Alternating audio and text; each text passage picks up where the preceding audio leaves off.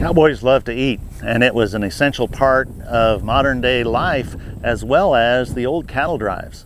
And so the cookie was a very important part of the crew in the old times of those great cattle drives from Texas to Kansas.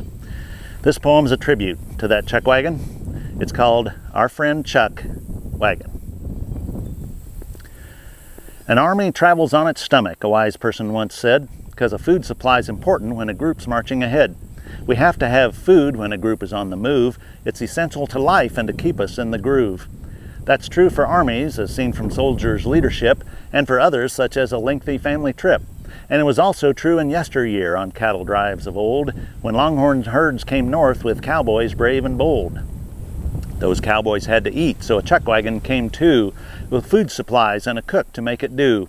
It might have sourdough for biscuits, lots of pots and pans, with coffee, dried fruit, beans, and maybe something in some cans. The chuck wagon would roll along, accompanying the herd, to serve the cowboys food when the boss would give the word. We give thanks for this system, which former history reveals. I guess the chuck wagon was the original Meals on Wheels.